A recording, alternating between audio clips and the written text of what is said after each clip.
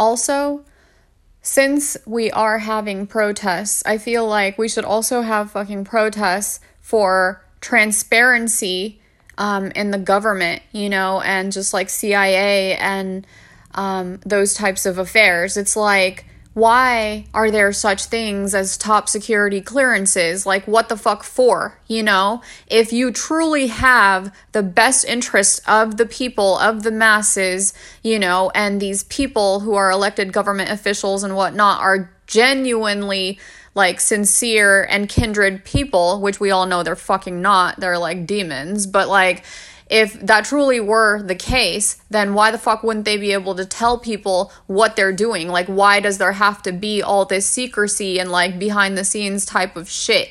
You know, that's just shiesty right there. It's just like, the people need to know exactly what the fuck is going on. You know, no more of this smoke and mirrors bullshit.